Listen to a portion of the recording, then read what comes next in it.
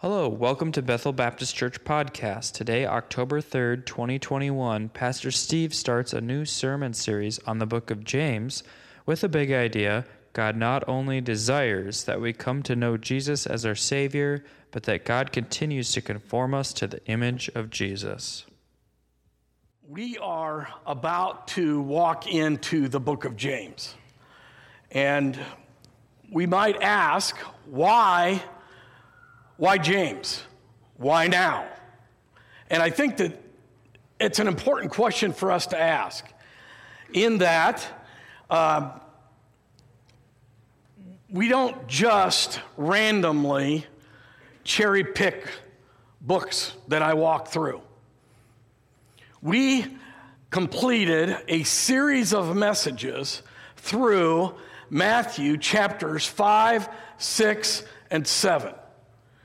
And we talked about the importance of all of the things that Jesus was communicating in there and how that related to just practical Christian living. From there, we transitioned into the book of Ephesians. And if you understand the big breakdown of Ephesians, chapters 1, 2, and 3 are really dealing with a lot of doctrinal truth. Chapters 4, 5, and 6 have a lot more to do with practical Christian living. So in Ephesians, you start out and you build the case for this is what God wants.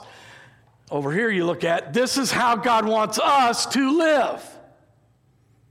And we saw that. We worked through a lot of important issues as we walked through there. You begin in Ephesians chapter 4 with salvation.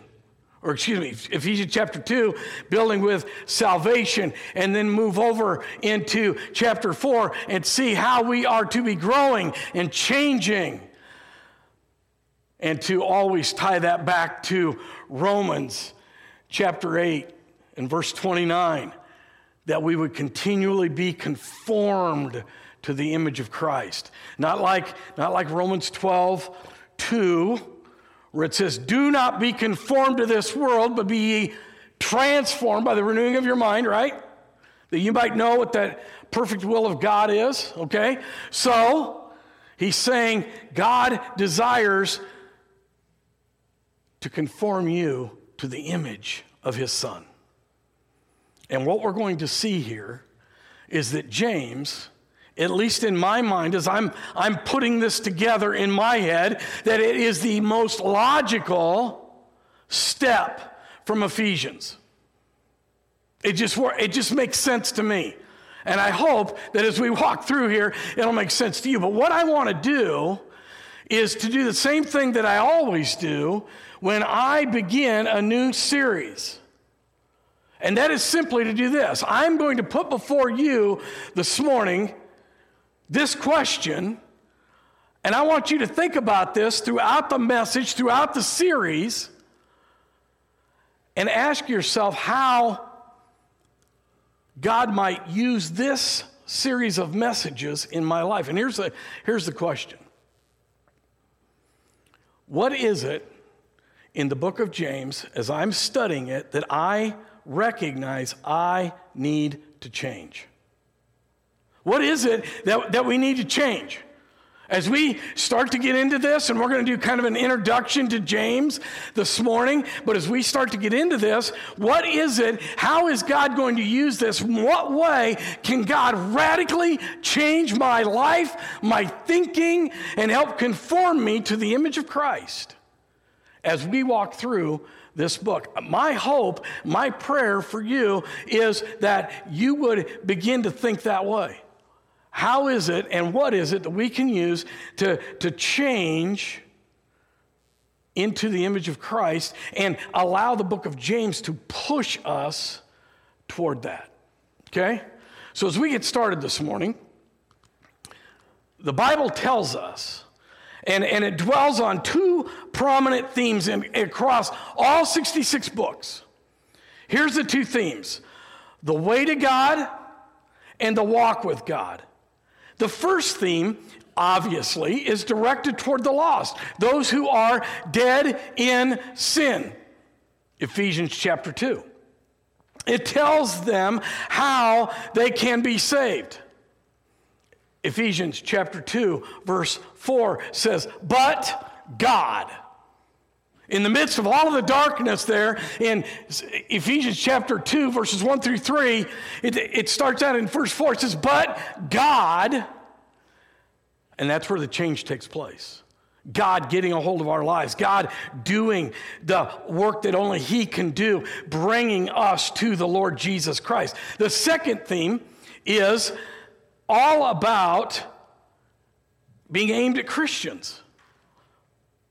It's about explaining how to live in a manner that is pleasing to God. 2 Corinthians 5:9 says, in everything that I do, I desire to be pleasing to God. So if that's true, then everything that we do ought to help us in that experience of pleasing God more. So then, standing at the head of the class in this second category, the walk with God, is the book of James. So here's our big idea this morning. It's God not only desires that we come to know Jesus Christ as our personal Savior, but that God continues to conform us to the image of Jesus Christ. That's what God is doing in our lives. He is working to conform us. In other words, if we were looking at a sculpture and you're going to sculpt something, someone was once asked, how do you make a sculpture? Well, you knock away everything that doesn't look like your subject. So if you're going to make a sculpture of a Christian, God is going to knock away everything that doesn't look like what a Christian should look like. And so He's able to conform us to the image of Christ. When it comes to the subject of Christian living, I got to tell you, James is one of the saltiest books of the New Testament. Its feisty emphasis on living out your faith is laced with practicality. You won't hear a lot of mysterious stained glass theological discussions within the hollowed halls of this inspired letter. It's going to look a lot more like grass-stained advice from somebody who is just doing everything they can to follow hard after Jesus. That's what James is all about. Generally speaking, James is not a great doctrinal treatise. We covered a lot of that back in Ephesians chapter 1, chapters 1 through 3. The name of our Lord Jesus Christ appears in the book only twice. The author never mentions the cross, the resurrection, or the Holy Spirit. But this letter wasn't written for the purpose of establishing the doctrines of the faith. It isn't even a defense of the truth. It is simply a practical book that assumes you already know the basics of faith. And as I look at this book and I think about James, I'm looking at it and I'm saying, wow, we just looked at this doctrinal purity of Ephesians chapters 1 through 3, and then we talked about the practicality of chapters 4, 5, and 6, and now we're going to turn and even delve in deeper as we look at the book of James. You already know the basics of the faith. Its intention now is to drive home the importance of living out those truths. In essence, the main issue that is prompted James to write this is, if you say you believe, then why don't you act like it? If you say you believe, why don't you act like it? Before we begin our study of this book and we dive in, what I want to do is back up a little bit and take maybe a 30,000-foot view of the book of James to get kind of an overview of what we're doing, where we're headed. So we begin with James the writer. James the writer. Look at chapter 1. Hopefully I told you to open your Bibles to the book of James, okay? So we're going to start there, obviously, and we're going to look at James 1:1. James, a bondservant of God and of the Lord Jesus Christ, to the 12 tribes who are dispersed about, greetings. He begins with James, the bondservant of God, literally the slave of God and the Lord Jesus Christ. But this begs the question, which James are we talking about here? There's more than one. The New Testament mentions 5 men living in the first century who bore the same name. Now, there were probably far more than that, but there's 5 that the Scripture deals with here. Most New Testament scholars, conservative scholars, believe and agree that it was James, the half-brother of Jesus, born and raised in the same family. Now, I could leave it at that. But I'm going to delve in a little bit deeper here and kind of give you what's going on here with James. Okay? So there was a James who is the father or the member of the 12 called Judas, not Iscariot. We find that in Luke chapter 6.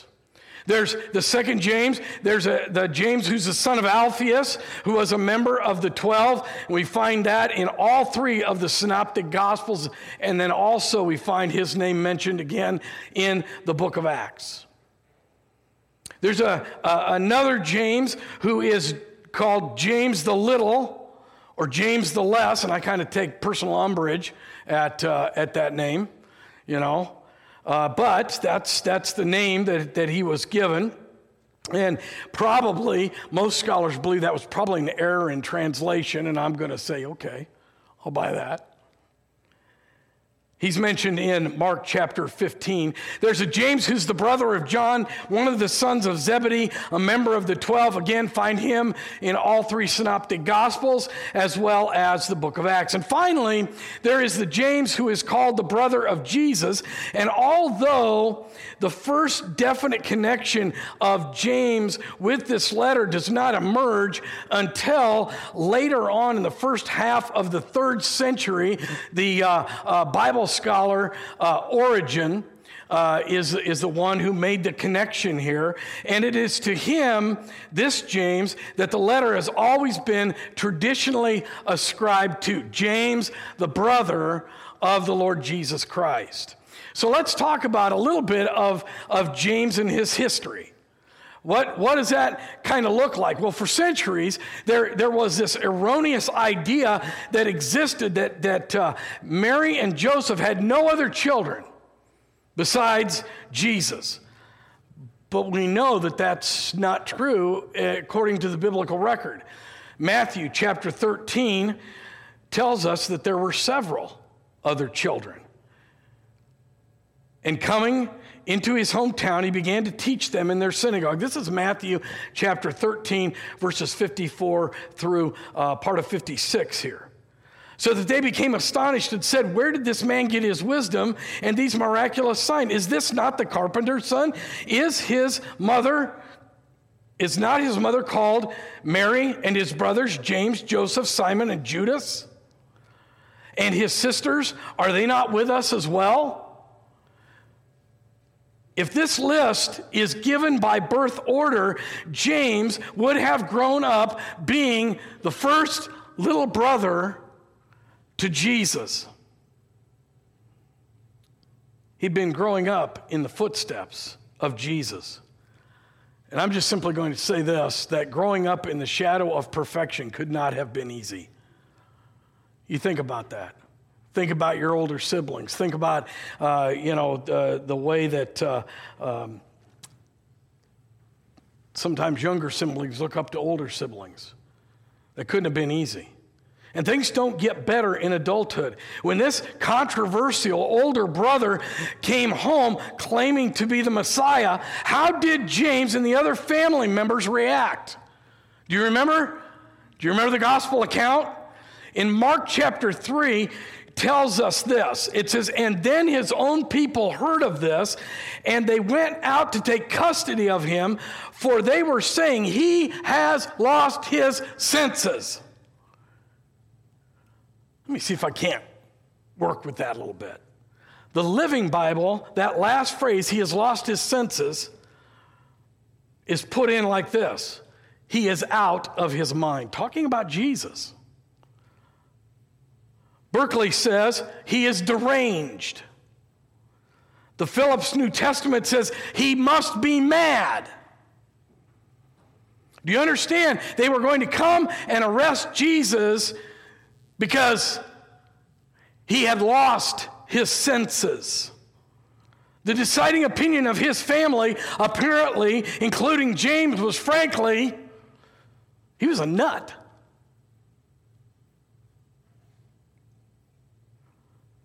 John chapter 7, verse 5 says, for not even his brothers would believe in him.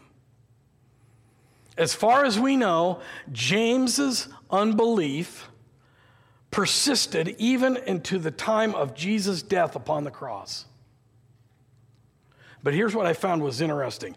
In 1 Corinthians chapter 15, verses 1 through 7, it tells us that after the resurrected Lord Jesus visited James, and from that moment on, it appears in the scripture that he was a different man. In fact, he became one of the early church's most significant leaders, serving the Lord until he was martyred by stoning in AD 62, and that's according to Josephus. Josephus is a Jewish historian. That's James. That's his history. That's who he was. What about his self-perspective? It's interesting to note that the introduction to his book, which, by the way, was the first piece of biblical literature written in the New Testament area. Let me just pause for a second. This was the very first piece written before the Gospels, before Acts, before all the epistles. This was the first thing that was written. Okay, so just tuck that away in the back of your mind, and we can contemplate about that as we move forward. James does not identify himself as, I am the brother, I am Jesus' brother. That would have been name dropping. That would have been calling attention to himself. And by the way, it's interesting that's something that James condemns later on in his letter as phony and empty practice. Instead, he simply identifies himself as a bondservant or a slave of God and of the Lord Jesus Christ. You need to understand that probably the best rendering of this term for bondservant is the word slave. And I think that would help us in our understanding of this truth. So here's what James recognized, that his real relationship to Jesus was not the physical relationship that they'd grown up in the same home, but it was spiritual, made possible by the grace of God alone. He puts no claim on being the half-brother of Jesus, just that he is the slave of God and of Jesus Christ. Let's talk about James' relationship to his readers as you walk through the book of James. James 1, 2 identifies as throughout the letter of James identifies with the word brethren. If you look in verse 2, count it all joy, my brethren. Okay, and he uses that word frequently throughout the rest of the book in a way that means more than my fellow Jews. He's not just saying that as they were part of this national family, but I think he was more specifically designated a Jewish believer of New Testament truth.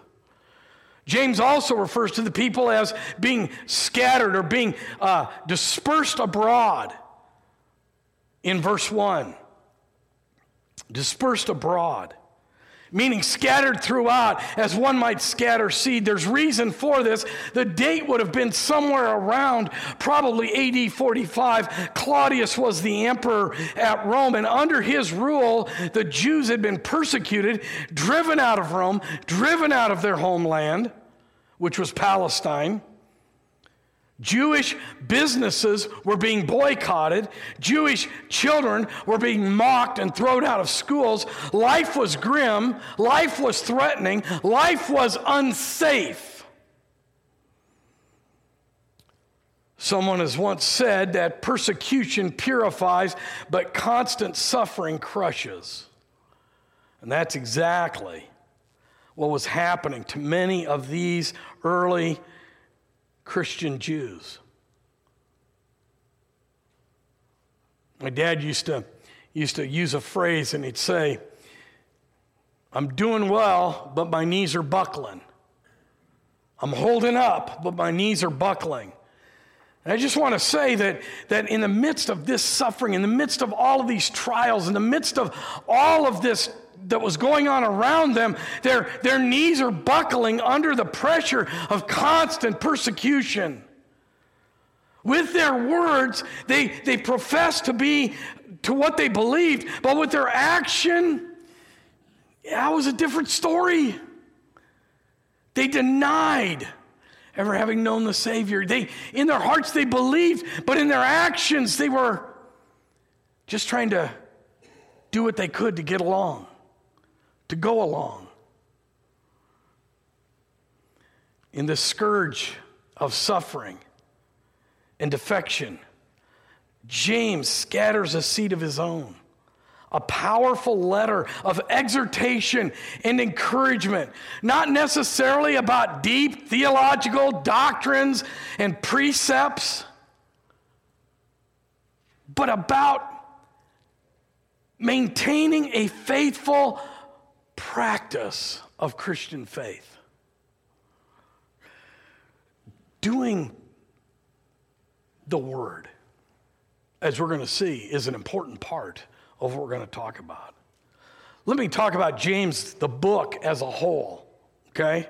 Again, we're doing this 30,000-foot view, flyover of James, so we turn our attention from the author to the book itself. And what we want to see is a glimpse of its unique features and a brief overview. So let's talk about the main theme. The main theme, the heart of James' message, can be summed up in these words: real faith produces genuine works. Real faith produces genuine works. If you say you've come to know the Lord Jesus Christ, then that should be reflected in how you live your life. It ought to be a blatant testimony of what God is doing in your life. You've placed your faith and trust in Jesus, and James would put it this way: then act like it. Let your life betray the fact that you know Jesus as Savior and you are committed to Jesus as Savior. That's what he's after here. It should be reflected by your life. Your relationship, there should never be anything that you would consider to be an undercover Christian. Now, when I first got saved, I really thought and believed that I was the only guy on the campus that knew the Lord as Savior. I mean, I have such a teeny tiny view of God at that point that I didn't even know that there was anybody else that would possibly be a Christian. And so I would go in my room at night on the top bunk of my bed, and I had a Catholic Bible that my uncle gave me, and I would take my pen light and I'd pull the covers up over my head, and I would read my Bible. That's not what I'm talking about. An undercover Christian is one who has the idea that says, well, here's all that I need to do. I just need to live my life out for Jesus, and people will recognize that and immediately come to me and say, what is the difference in your life? That I don't ever need to talk to anybody about Jesus because it'll just happen naturally. Do you know how effective that is? Try 0. We're called to talk to others about Christ. So the heart of James' message here can be summed up in these words. Real faith produces genuine works of faith. Let's look at the main section here. We talked about the main theme, now the main section. The primary section of this book is found in James chapter 2, verses 14 through 20. The book's major thrust is contained in this passage. Notice what it says. You should be in chapter 2. Look at verse 14. What use is it, my brethren, if a man says he has faith but no works? Can that faith save him? Anybody, listen to me carefully, anybody can claim to be a Christian. But James points out that a person who has genuinely found faith will also have a desire to walk in it, and it illustrates this principle with a down-to-earth example. Look at verse 15. If a brother or sister is without clothing and need of daily food, and one of you says to them, go in peace, be warmed and filled, and yet you do not give them what is necessary for the body, what use is that? So James here is not advocating that a salvation that is based on works, as some have accused him, but rather, this is what he is advocating. Salvation must be accompanied by works. Faith is the root, works are the fruit. So the roots go down into the ground, and that's where the stability comes from, and then the works are the fruit. Without fruit, words of faith are empty and lifeless. Look at verse 17 and verse 20 here. Even so, faith, if it has no works, verse 17 is dead, being by itself. Jump to verse 20 now. Are you willing to recognize, you foolish fellow, that faith without works is useless? That's the overview. That's the main passage, if you will. And we're going to walk through that. We're going to develop that. And we're going to see that God is going to use that in a mighty way in our lives. Let me catch the overview, and then we're going to wrap things up here pretty quick. But the following outline gives 4 sections, and it gives us an idea of the progression of James. Okay? So, first of all, James chapter 1. In this section, James asserts that when real faith is stretched, it doesn't break, but rather it produces stability. To prove his point, James uses 3 examples, and we're gonna walk through all of this later as we go through here, but he uses 3 examples. In verses 2 to 12, he shows us that life's trials cause real faith to come to the forefront. The real faith is caused to emerge here. In verses 13 to 16, he says that lust's temptations cause a work of resistance. And then again, in verses 17 to 27, he explains that when a true believer is faced with the Scripture, the response is to change according to what the Scripture teaches. And again, we're going to develop all of that. We're going to move through that. We're going to take that slowly, but that's kind of the bird's eye view of James chapter 1. James chapter 2.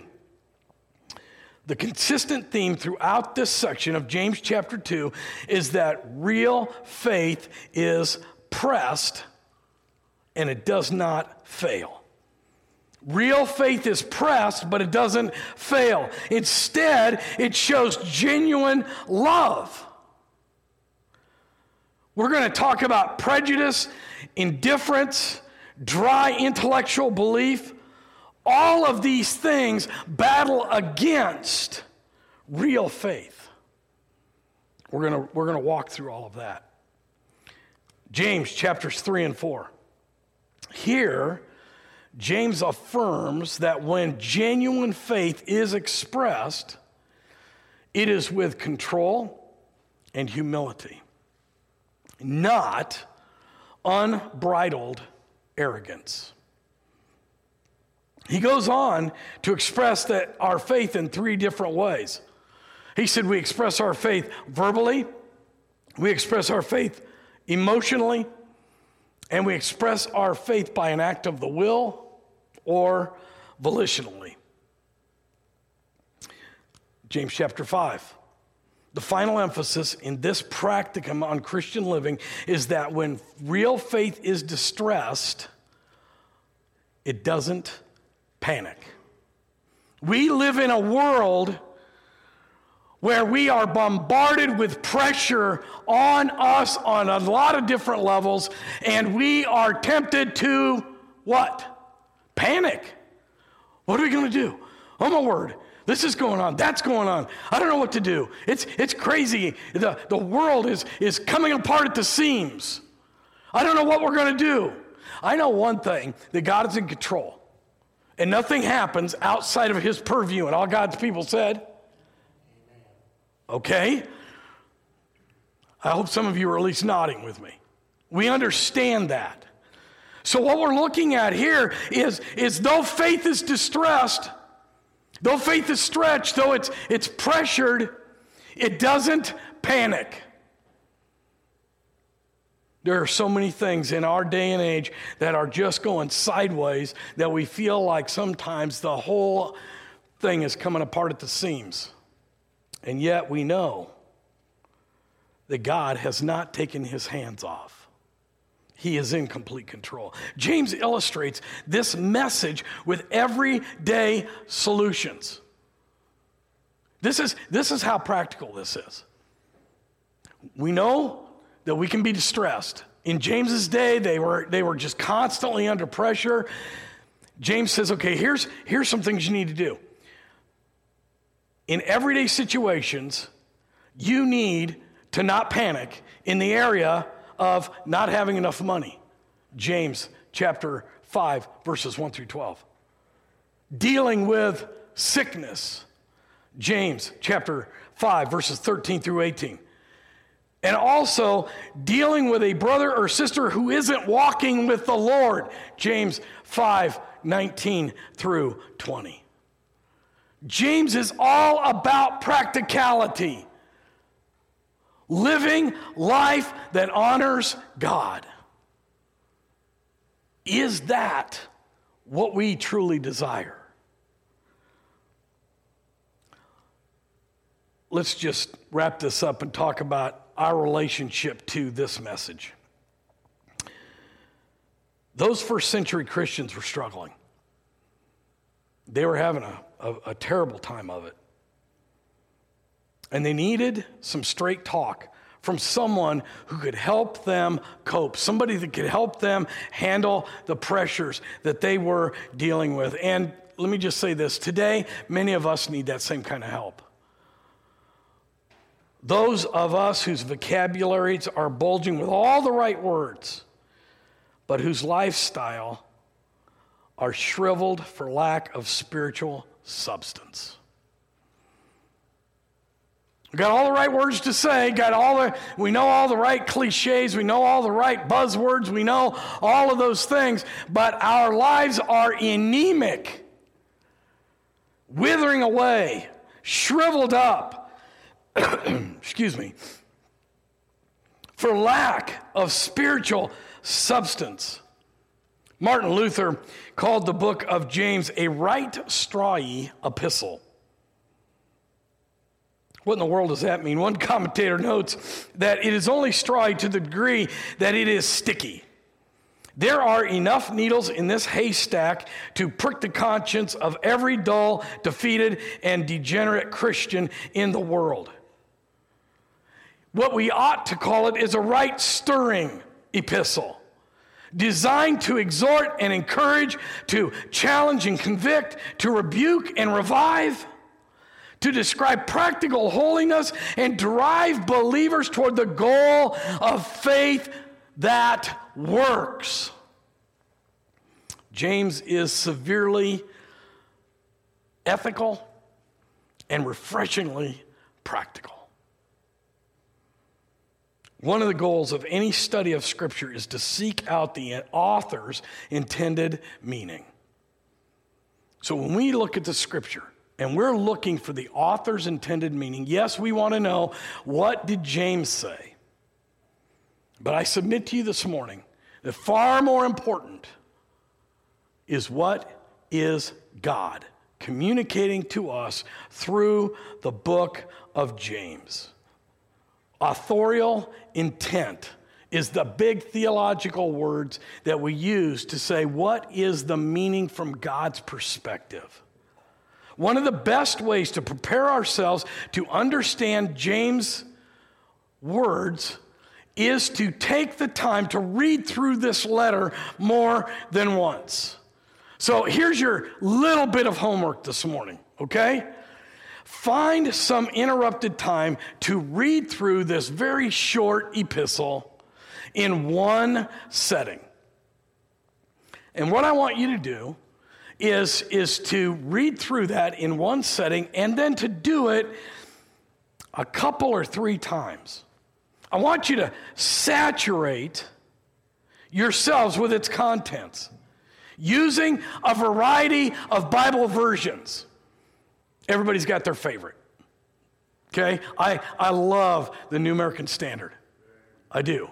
And other people, yeah, you might love the King James, or you might love the ESV, or you might love the Christian Standard Version. Whatever it is, will you just step outside of your box and read some other versions? It's not bad. That's a good thing. It'll help you too. And I'll step over here just so I don't get hit by lightning. But I would encourage you to read probably one that is not a word for word, but maybe a phrase by phrase translation, or even maybe a paraphrase. I said that out loud, did I?